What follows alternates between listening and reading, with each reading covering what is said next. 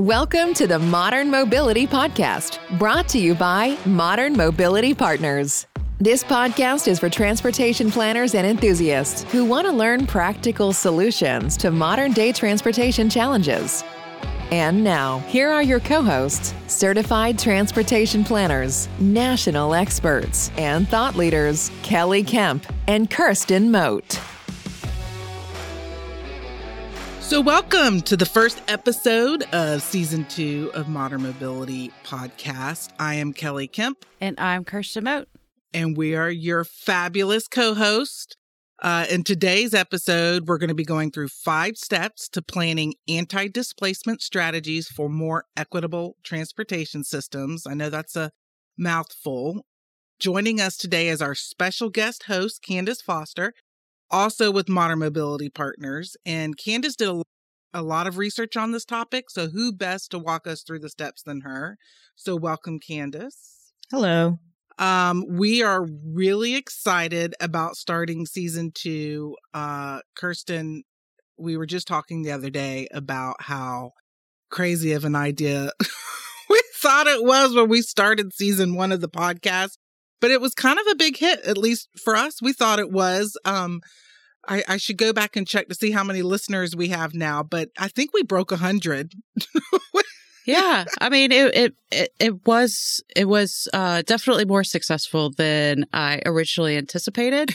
And I don't know if you want to share the news now or if you want to wait until the end of the episode about where else this has been posted and who might be able to get some, I don't know, credits. Yes. Thank you for that segue, Kirsten. You're such a professional at this. So good news for those of you that are certified with the American Institute of Certified Planners, which is AICP. That's a national certification for those of us in the transportation planning industry or the planning industry in general. We are now an AICP continuing education credits provider. And so you can actually get professional development credits for our podcast. And, you know, assuming our podcast episodes are about an hour long or just shy of it, you'll get a full credit. The first 3 episodes from Season 1 are already on the planning website. So that's planning.org. is where you can find the American Institute of Certified Planning's log, where you can log credits. And so episodes 1, 2, and 3 in Season 1 were related to connected and autonomous vehicles, electric vehicles, and rising e-commerce. And so if you've listened to the podcast, you can go ahead and get continuing education credits. So that's great news. The other thing is that we actually got picked up last season as one of the top 20 transportation planning podcasts in the country. I didn't even know there were 20 transportation planning podcasts, but I don't know if there are, but we made the top 20. But we made the top 20. So we were ecstatic about that. We're so honored.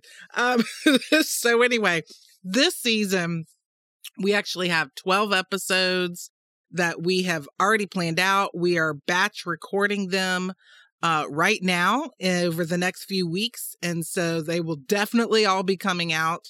We're still figuring out how we're going to roll them out, whether it's, you know, once a week, every 2 weeks, or once a month. I think we'll probably rolling out a few each month just because we got so many of them.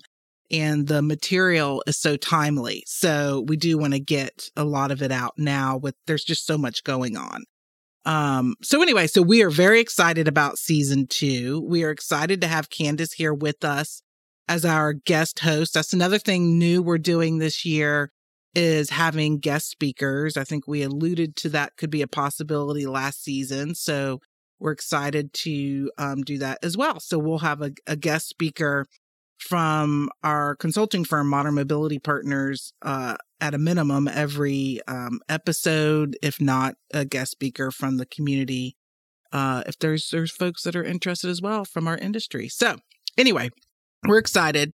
Enough about that. I'm going to go ahead and get started.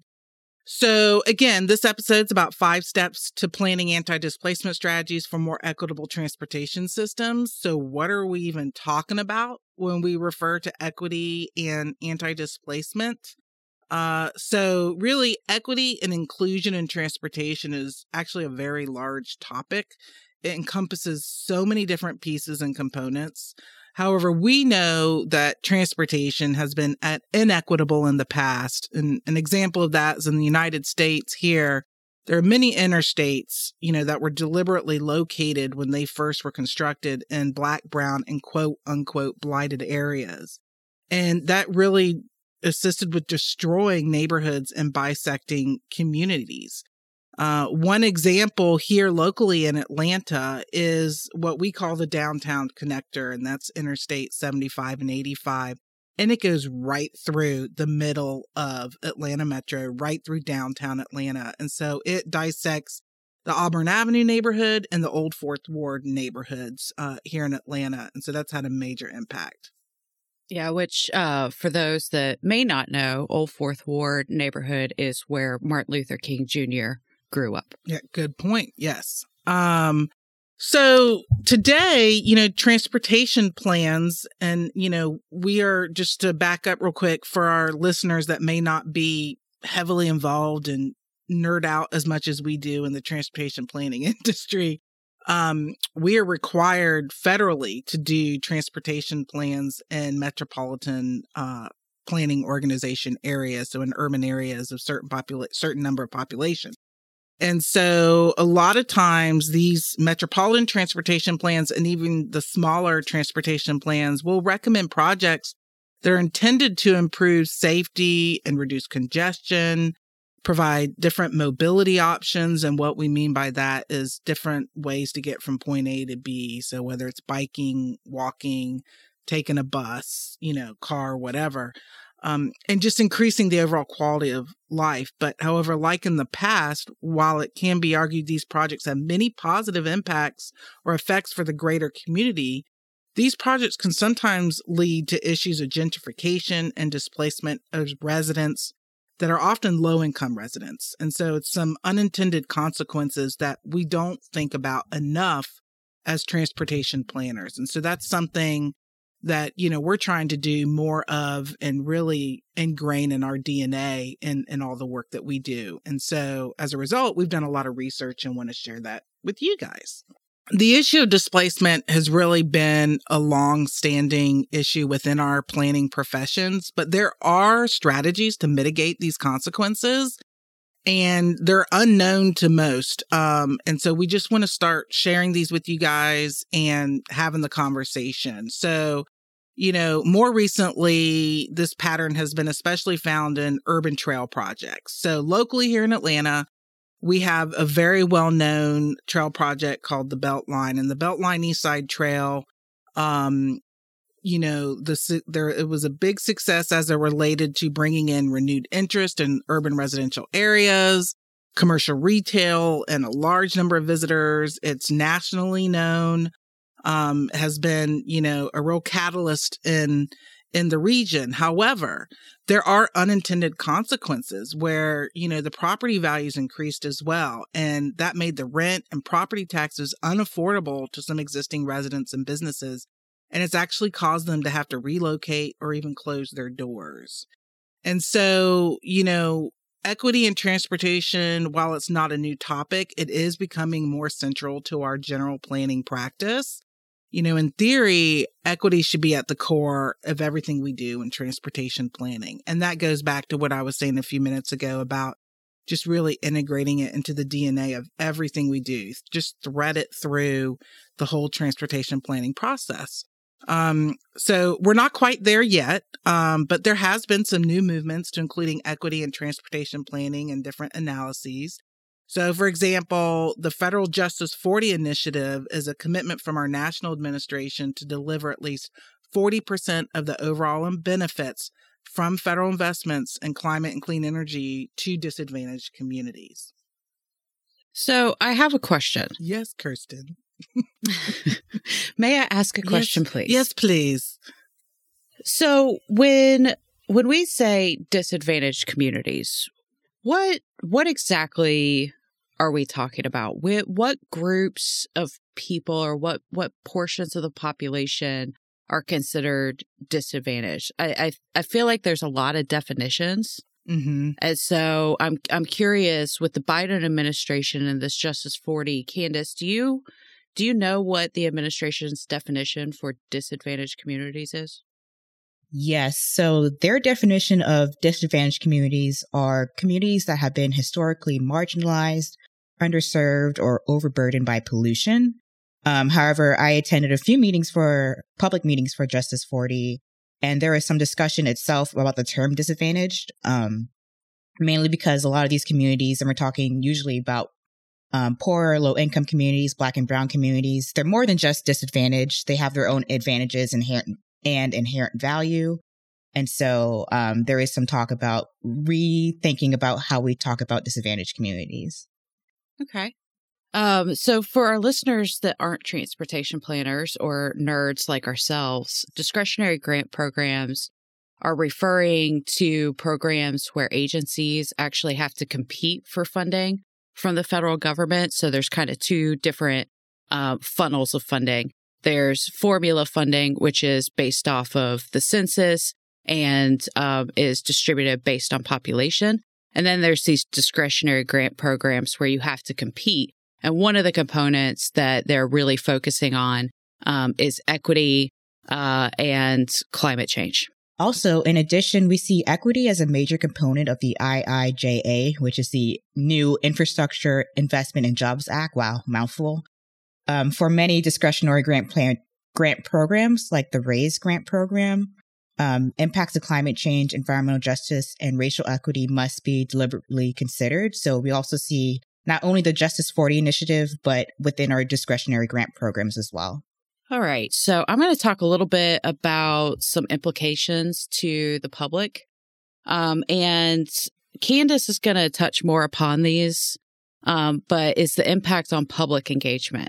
So to properly ensure that equity in transportation is meaningful and robust, it's critical that engagement be a part of that process. The public should see planners reaching out to include more groups, not only in the process, but also in the decision-making stage. So historically, when you do planning projects, you have engagement efforts and you do some outreach, but what we found is it's just not enough. We're not getting to the heart of the issues. We're not connecting with everybody within a community. And so we see that as being inequitable. And we need to do more to bring those groups in. And, we're talking about the potential for displacement and we want to mitigate that. So in order to do that, we really need to ensure that the public is embedded in the process, that there are a number of voices and particularly voices that we don't hear from on a regular basis. And they need to be right at the table alongside planners and community leaders. So what is our role as a transportation planner? And the first thing is that in order to ensure equity in our practice, we as planners need to do a better job of going into the community, building relationships with community leaders, and establishing trust to begin working with those communities and not for those communities. And by doing this and bringing forth some of the strategies Candace will outline, we can help create more equitable outcomes for transportation planning. In addition to that, planners have the role of including feedback and insight of the community by incorporating the needs into the planning documents and how we prioritize transportation projects for funding. And we're going to get a little bit more into that in episode 2. I'll give you a little teaser there. But these are really important for planners to consider, that having the community at the table, a part of the decision-making process, really hearing their input, ensuring that what they're saying is getting into your document and that the engagement piece isn't just checking a box. So, drum roll, please. I'm going to turn it over to Candace to start walking through our 5 steps. So Candace, take it away. All right. So our first step is to research and learn more about anti-displacement strategies to better understand these tools. So I'm about to provide a brief overview of the various anti-displacement strategies, but you guys got to do your own research about what's been done in your region, what's worked, what hasn't yet been tried. So there are a lot of different anti-displacement strategies we're about to talk about, but they can be broadly categorized as social, economic, or relating to housing. So I'm going to start with the economic ones. These economic strategies include community benefits agreements, which I'll talk about in a bit in more detail. The use of CIDs or community improvement districts, lots of acronyms today. Another thing we can do is think about forgivable loans to businesses to keep them open during construction of a project. Another thing is financial, technical, and marketing support for small businesses, providing job postings and trainings, and providing a living wage for workers on the project. And lastly, youth employment programs. And those were a long list of different various aspects that you guys can do your own research on, like step 1. But to go into a little bit more detail about one of them is the Community Benefits Agreement. And a CBA is a tool that can be used to prevent displacement due to the new developments in a community. And CBAs are contracts between developers and community groups in which the developers agree to provide a certain amount of amenities or to mitigate potential harm caused by the new development. Example CBAs could include affordable housing requirements, local hiring for construction, and job training for the residents. Candace, Kirsten here. Question. So in these CBAs, what's in it for the developer with these agreements? Like in return for providing these amenities or providing the affordable housing, what do they get in return? Is it tax breaks or credits? So things like tax breaks or credits are usually negotiated in public-private partnership agreements. So those are separate from CBAs. From the CBA, the developer benefits from support, mainly community support. So being able to share information with the community helps to gain support from community members so you don't get any pushback. And with this support comes reduced project risk for the developer and the potential to possibly obtain public subsidies more easily by the city or the municipality that they're working with. And planners can offer CBAs as a potential solution in discussions with communities and as recommendations in the implementation section of the plan document. So you can go out to the communities and talk to communities, or you can also mention it in your plans. Planners can also contact developers active in the area to foster conversations about these options and whether local developers and communities can start to talk together and develop a mutually beneficial agreement. Okay. Yeah. So it's really like a good faith effort on behalf of the developers with the anticipation that there may be benefits for them down the road. I think that's really interesting. Another question, Kirsten here. So how do we as planners ensure that this process happens? I feel like sometimes we get pressed on schedule. Or a client just wants the plan done. They need to get it approved by a certain date, or they want to get most of the planning done before they have any conversations like this. So any strategies that either of y'all can recommend for making this a part of the process?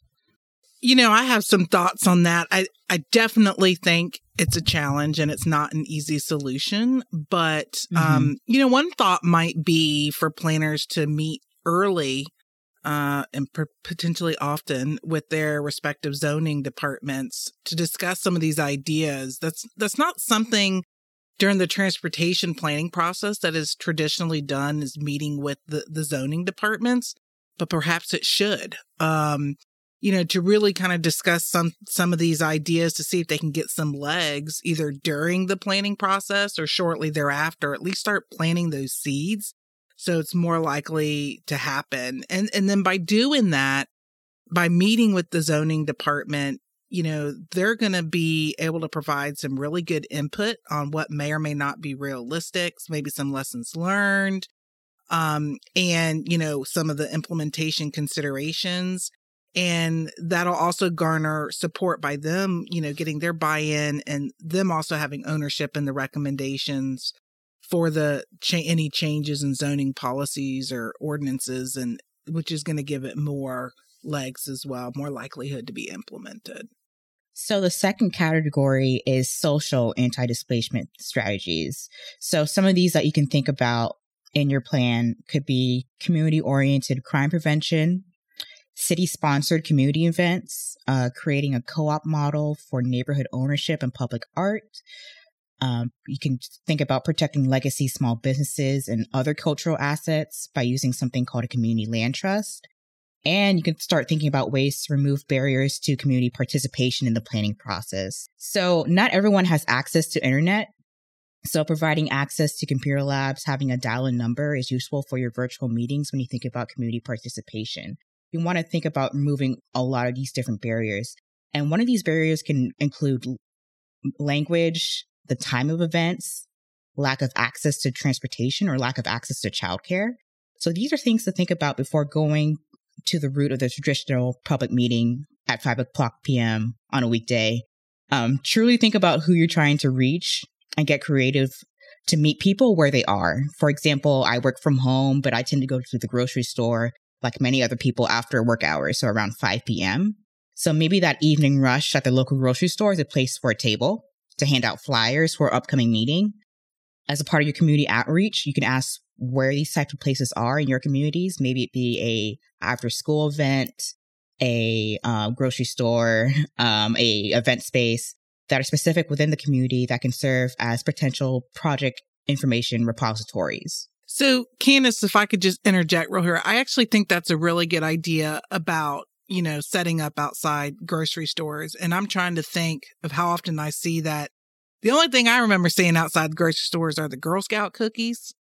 Hello. Yeah. And That's exactly what I thought of.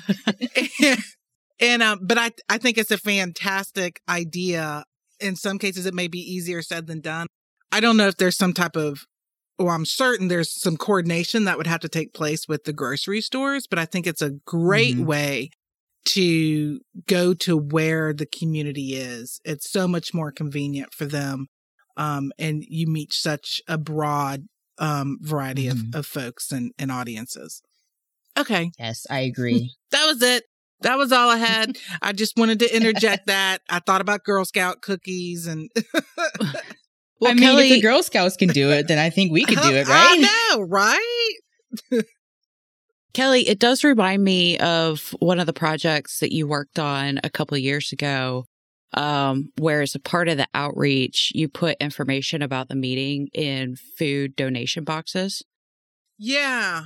And I think that was a really good strategy as well to get to people where they are, with people picking up these food donation boxes. Yeah, we had to, I need to give a shout out to our sub-consultant that did that, Planners for Environmental Quality, PEQ, Inga Kennedy, and that was on the Southern Fulton Comprehensive Transportation Plan. And she was our sub on that and worked with city council members to make that happen. It was in 2020 at the beginning of COVID. And there were food donation boxes going out for those that were really impacted by the pandemic with, their incomes and all of that. And it was a big success. And it was such a unique and effective idea. Yeah. Okay. We'll let you proceed now, Candace. And the third and final category that you're part of step one for your research is housing. And one major anti-displacement strategy tool is a community land trust. And a community land trust are used to preserve the affordability of housing, commercial, and retail via a nonprofit community organization. So once the land is acquired through an initial public or private investment, the CLT, Community Land Trust, maintains the ownership of the land, but sells homes or retail or office, for example, at affordable prices to low-income residents. So The home buyer will own their home, but the CLT owns the land and imposes measures to ensure that the homes are subsequently sold at affordable prices to low-income residents, thereby maintaining long-term affordable housing, while also allowing homeowners to earn some profits when they sell. So separating the cost of land from the cost of the house decreases the barrier of entry for home buyers. And one example of this in response to the Atlanta Beltline is the Atlanta Land Trust, which is a community land trust here in Atlanta that has started as a response to the Beltline and thinking about affordable housing. And they've started back in, I believe, late 2000s, and they're, as of last year, 2021, they have over 250 homes that they're using with this community land trust. So in the transportation planning process, planners can discuss CLTs as a potential solution to address housing affordability in areas where a high-profile project could be anticipated to decrease affordability for low-income residents. So your urban trail projects like the Atlanta Beltline.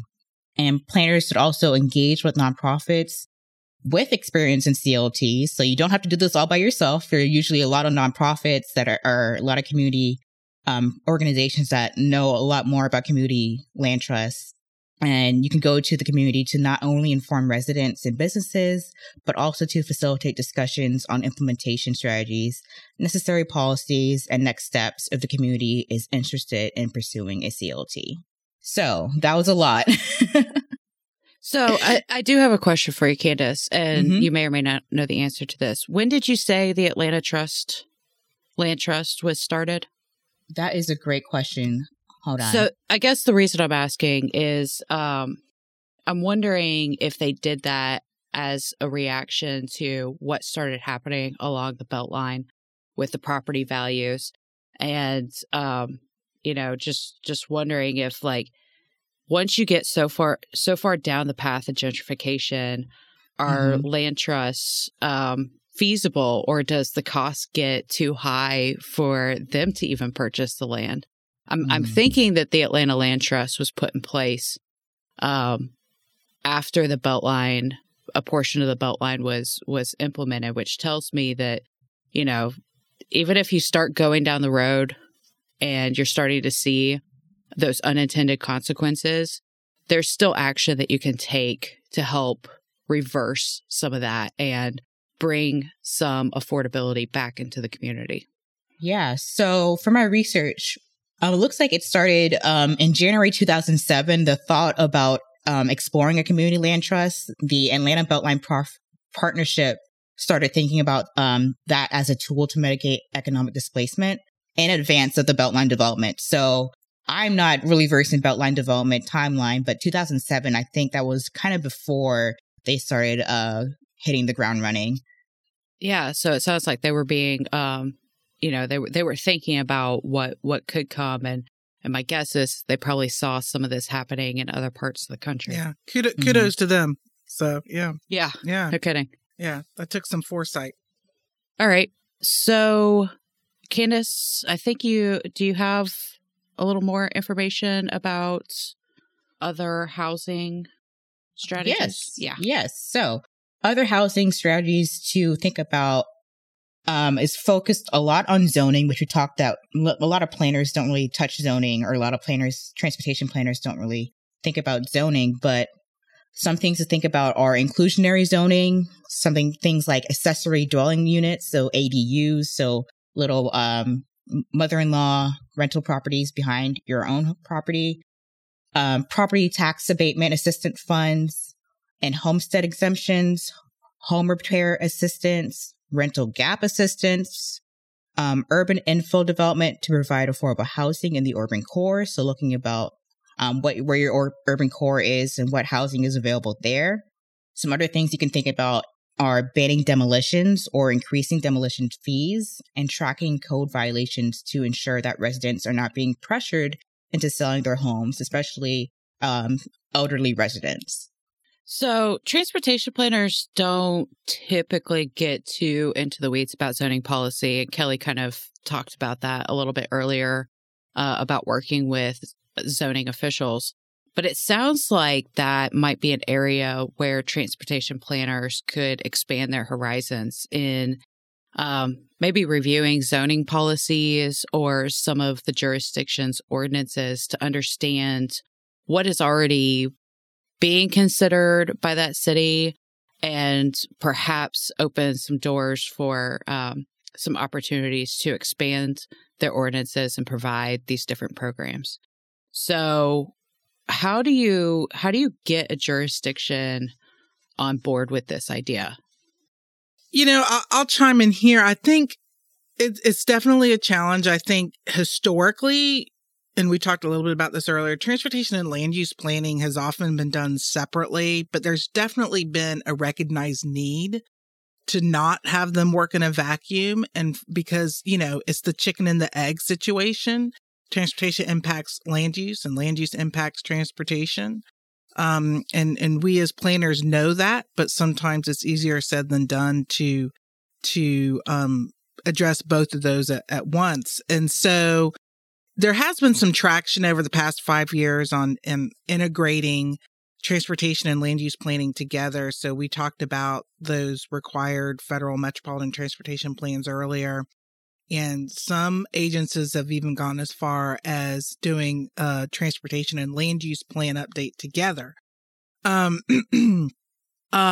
perhaps at a minimum, certain zoning policies and ordinances could be reviewed early on during the transportation planning update process to see if there's any that contradict what we're doing on the transportation side and vice versa. Mm-hmm.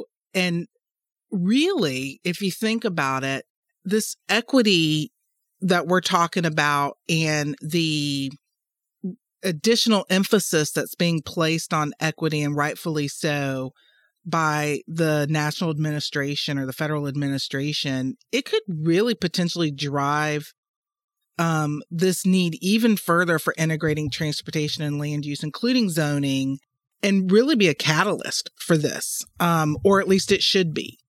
And so I think we may be on to something. What is it they say on Back to the Future? Great Scott! I think we're, I feel like we're on to something here. I don't know if, Candace, if you know that, okay, so Back to the Future. I don't know. I do know Back to the Future. I'm not that young. Okay, all right.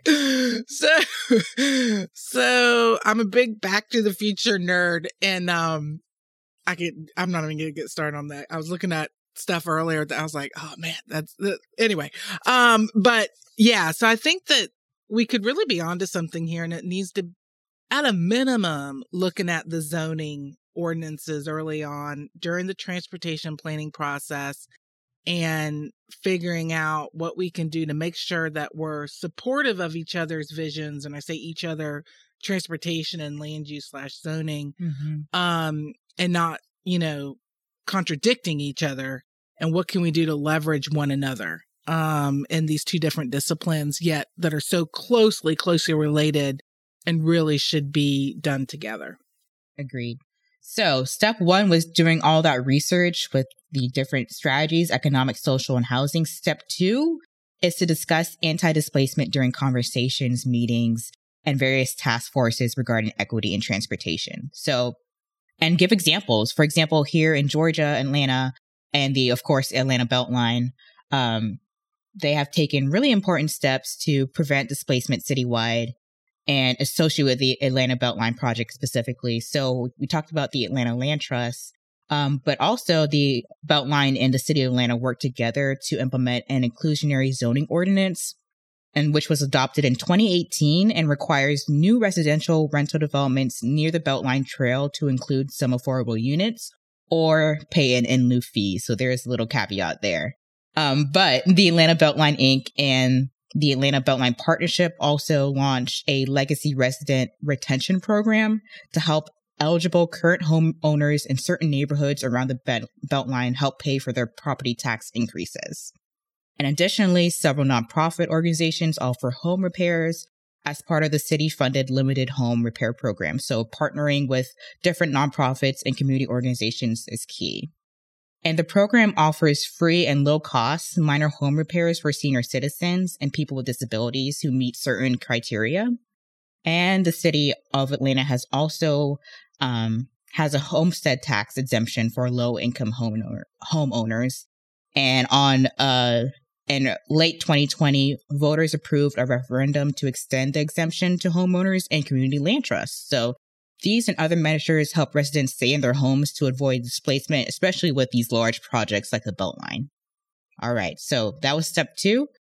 Step 3 is to address gentrification, displacement, and potential anti-displacement strategies in your community engagement efforts. So step 2 was more specific to stakeholders and partners, whereas step 3 is specific to the general public.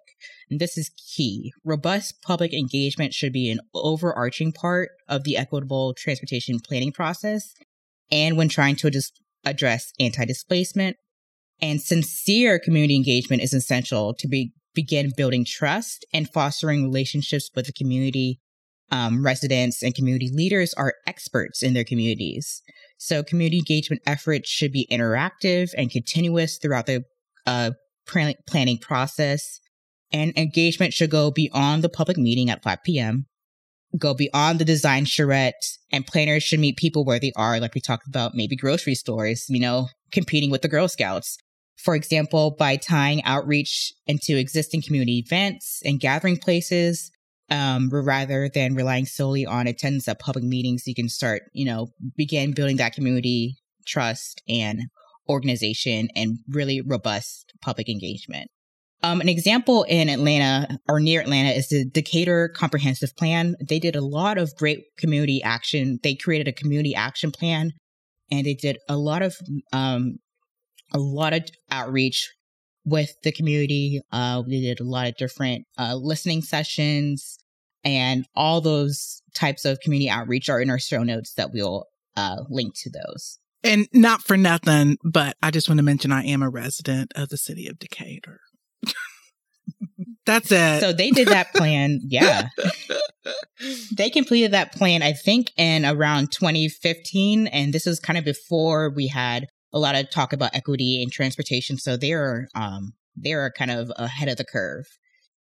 Yeah. And I actually saw a presentation on this fairly recently at a conference. I think it was the Georgia Planning Association conference. And they were talking about the strategic plan and their comprehensive plan. And I was really impressed with their team taking the time to build that trust. And I remember one of the things that they said is they had to have some really difficult decisions or conversations with the community up front when they started this work. Mm-hmm. They had to really get down into the core of what has made that community what it is. And the sole topic was racism. Mm-hmm. And they said it was pretty difficult to have some of these conversations, but the city of Decatur, they stepped up and they took responsibility for a lot of what had happened in history. And that was the foundation for which they could then start building trust with the community. So, I want to give kudos to the city of Decatur and their all of their consultants who helped with those plans. I think they did an excellent job. Yeah, agreed. So more actions planners can take regarding community engagement, thinking outside the box a little bit. So working with schools and universities to engage the younger users of the transportation system. You can reach out to community organizations such as faith-based institutions, other similar groups to identify and build relationships with community leaders. Again, building trust is key. You can also meet with jurisdiction officials to understand the current policies. And when talking about anti-displacement policies surrounding affordable housing, meet with nonprofits about initiative to reduce displacement, and think about what their interest is in programs such as land trust and possibly what they're already doing in regards to land trust. And another thing that we can think about is talk to communities to understand how they receive information and set up project information repositories where people can and will access them. So talking about our grocery stores again. And like Kelly mentioned and Kirsten mentioned, at the height of the COVID-19 pandemic in 2020, the Southern Fulton Comprehensive Transportation Plan, led by MMP, Modern Mobility Partners, they collaborated with the elected officials and Parks and Recreation Department to distribute flyers about the South Fulton comprehensive transportation plans within food boxes provided to individuals and households affected by the pandemic, and to events in 2020. So speaking about events and hosting virtual events, especially with the pandemic, it's important to note that everyone may not have access to reliable internet, computers, or smartphones. So an example of a way to mitigate this for the Chattanooga 2050 Regional Transportation Plan, our client, the Regional Planning Agency, made sure there were library rooms and computer labs were provided to ensure that residents without internet could access the virtual meetings and online resources. So, Candace, all of these are awesome strategies. But one thing I note is that a lot of these take a lot of effort and a lot of time. And I just feel like one of the shortfalls in planning is time and budgets are typically spent more on the technical planning side and the prioritization and, putting together these reports. And I feel like engagement can sometimes be a checkbox or an afterthought. And I think I was kind of alluding to this a little bit earlier. Of course, we as an industry should do a better job of working with our project sponsors to make it more of a priority. But when budgets are tight, what do you believe are the top 2 or 3 most effective strategies?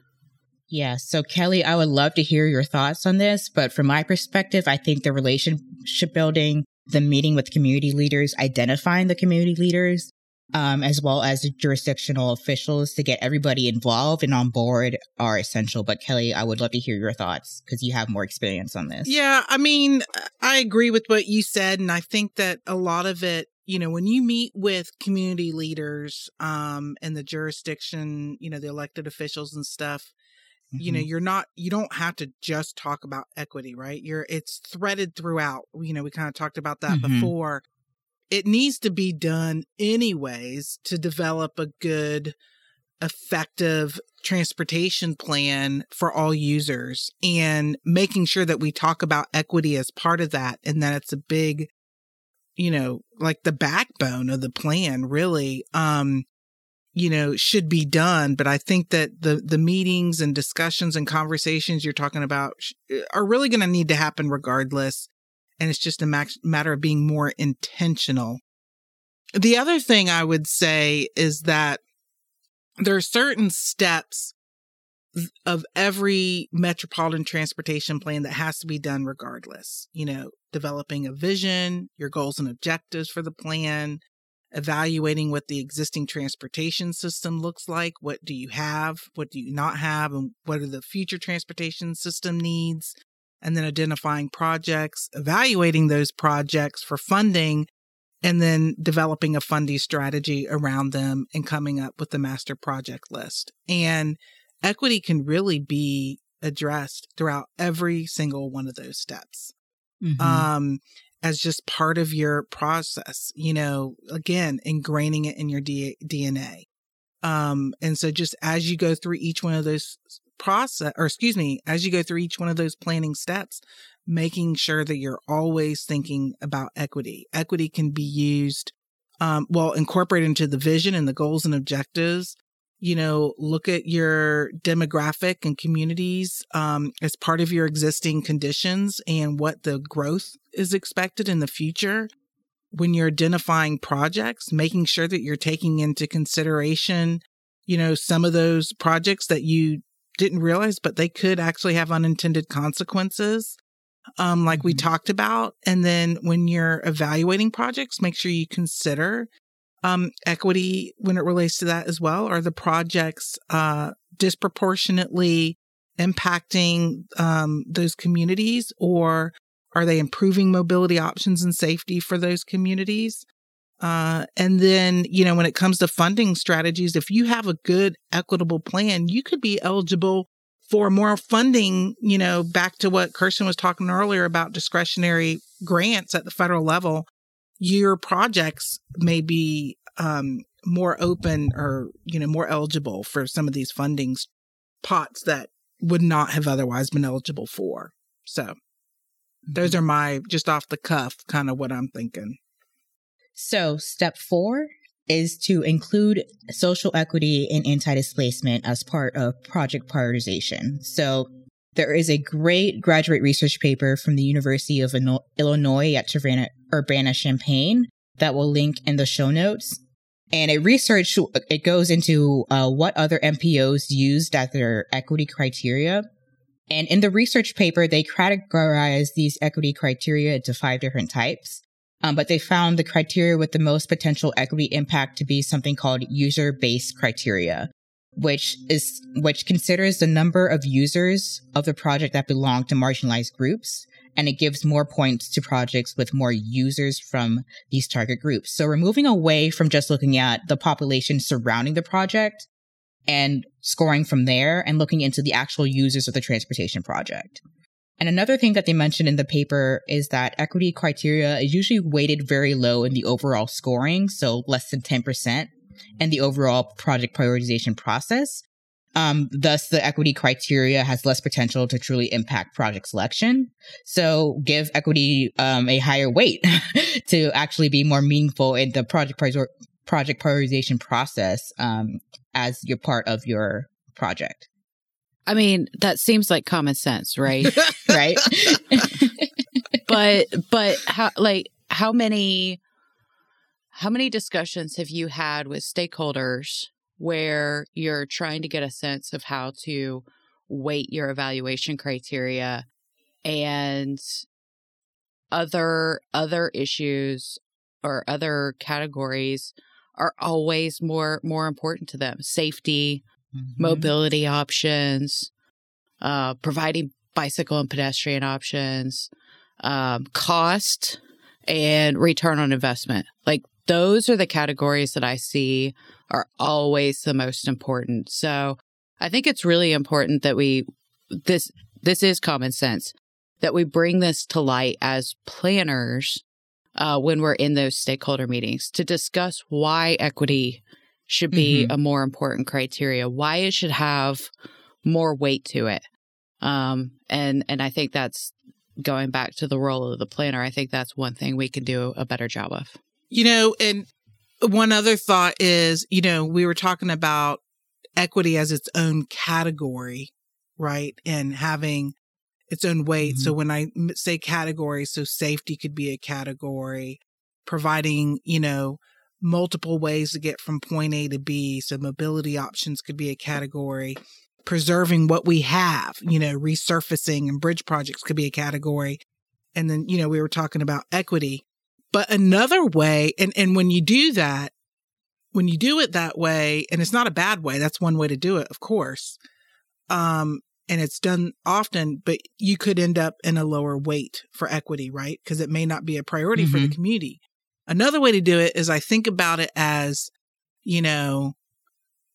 grinding up peas in a blender and sneaking it to the vegetables to my kids as part of a meal. Not that I do that because I'm not mom of the year by any means, but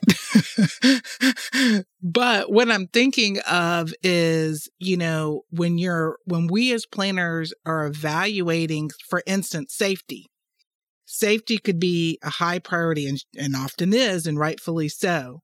When we're evaluating whether a project is a good safety project, does that project improve safety in areas that are considered, quote, disadvantaged or underserved? Because what we do know is that, Black and brown communities are often disproportionately impacted when it comes to crashes and have much higher crash rates. And so with pedestrians and cyclists and everything. And so that's one example. Another example is for the Chattanooga 2050 regional transportation plan that we're leading up.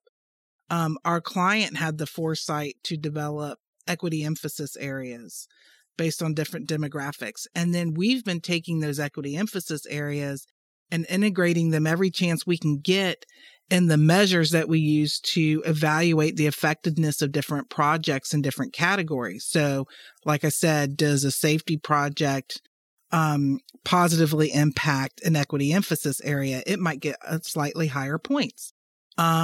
We identified electric vehicle charging opportunity areas, and to develop those, we integrated the equity emphasis areas in there.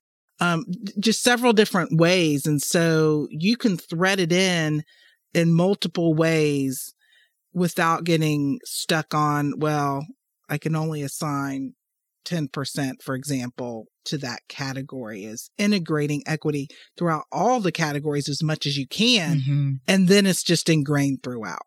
So it's my 2 cents. Good point, Kelly. Yeah. Good. Yeah. Great thought. I know that was long-winded, wasn't it? Sorry. I get that way sometimes. All good. And lastly, step 5 is to recommend relevant and specific anti-displacement strategies in your transportation plan. So consider dedicating a planned section or chapter specifically focused on anti-displacement. Put it on paper. Let other people learn from what you guys have researched and try to implement into your own plans. So we can just share this information and start to disperse it all over the transportation planning realm. Excellent. And that's it. Well, you did a fantastic job, Candace. First time. Oh, thank you. First time being a podcast co-host, and I think that you're a natural. I agree. Yes. Great job. I agree. So thinking back through the steps, I'm trying to decide which one is my favorite. I love how step 5 was just make your plans better. Just document put recommendations in your plans. Yeah. Just document it. Short and sweet. Yeah. Document everything that we just talked about so that it is memorialized in the plan. Yeah. Yeah. I mean, I think, the one, I think we all agreed that we kind of had this aha moment about coordinating more with our zoning planners. Yeah. And that we need to do a better job of understanding what policies and ordinances are already in place with regards to zoning. But we also need to be working with zoning departments to ensure that whatever we're recommending is in line with those policies, or if there are recommendations for new policies or modifications to existing policies. So I really like that point. I agree. I think that was definitely my biggest takeaway from this. What is the need to do better and earlier coordination with our land use and zoning partners, particularly our zoning partners, early on, and have them part of the process. And then just kind of a key takeaway of, just ingrain it in the DNA of our planning. It doesn't need to be a separate line item, or part of a checklist. It should just be incorporated into everything we do, So. Yeah, I agree. So do you think anyone will take these steps and apply them after listening to this podcast? We might have one or two. Well, it depends. Maybe if we're lucky, we'll have a handful of listeners, and then maybe one of them will apply it. I know we will. I know that. So we've got our checklist now of, our 5 steps at least to make sure that we are integrating it for sure. Candace, we would joke around in season 1 about, I don't know if you've ever listened to the podcast Smartless. I don't know. I love that podcast, but they would joke around about their one listener. And so I always joke around, be like, our one listener might, So, but anyway, I think this has been a great kickoff to season 2 of our podcast. I'm so happy to be back in the podcast seat. I feel like it was just yesterday since we recorded it. It seemed like forever ago. And now that we're back in the saddle, just hit the ground running. We appreciate everyone tuning in. Just a friendly reminder that if you are a nationally certified planner through the American Institute of Certified Planners, this episode is eligible for AICP continuing maintenance credits. So you can find all podcasts eligible for those AICP CM credits on the American Planning Association website at planning.org. If you want to learn more about how Modern Mobility Partners can help you, you can find us at modernmobilitypartners.com. And don't forget to subscribe and even better, review our podcast. You can find us on Apple Podcast, Spotify, and anywhere else you listen to your podcast. And with that, over and out. Bye. Bye. Bye. Thanks, y'all. Bye. Thank you for tuning in to Modern Mobility. If you work for an organization that has implemented innovative and practical solutions to modern-day transportation challenges and are interested in being on our podcast, email us at podcast@modernmobilitypartners.com. Want to learn more about our consulting services? Check us out at modernmobilitypartners.com. And don't forget to subscribe to our podcast.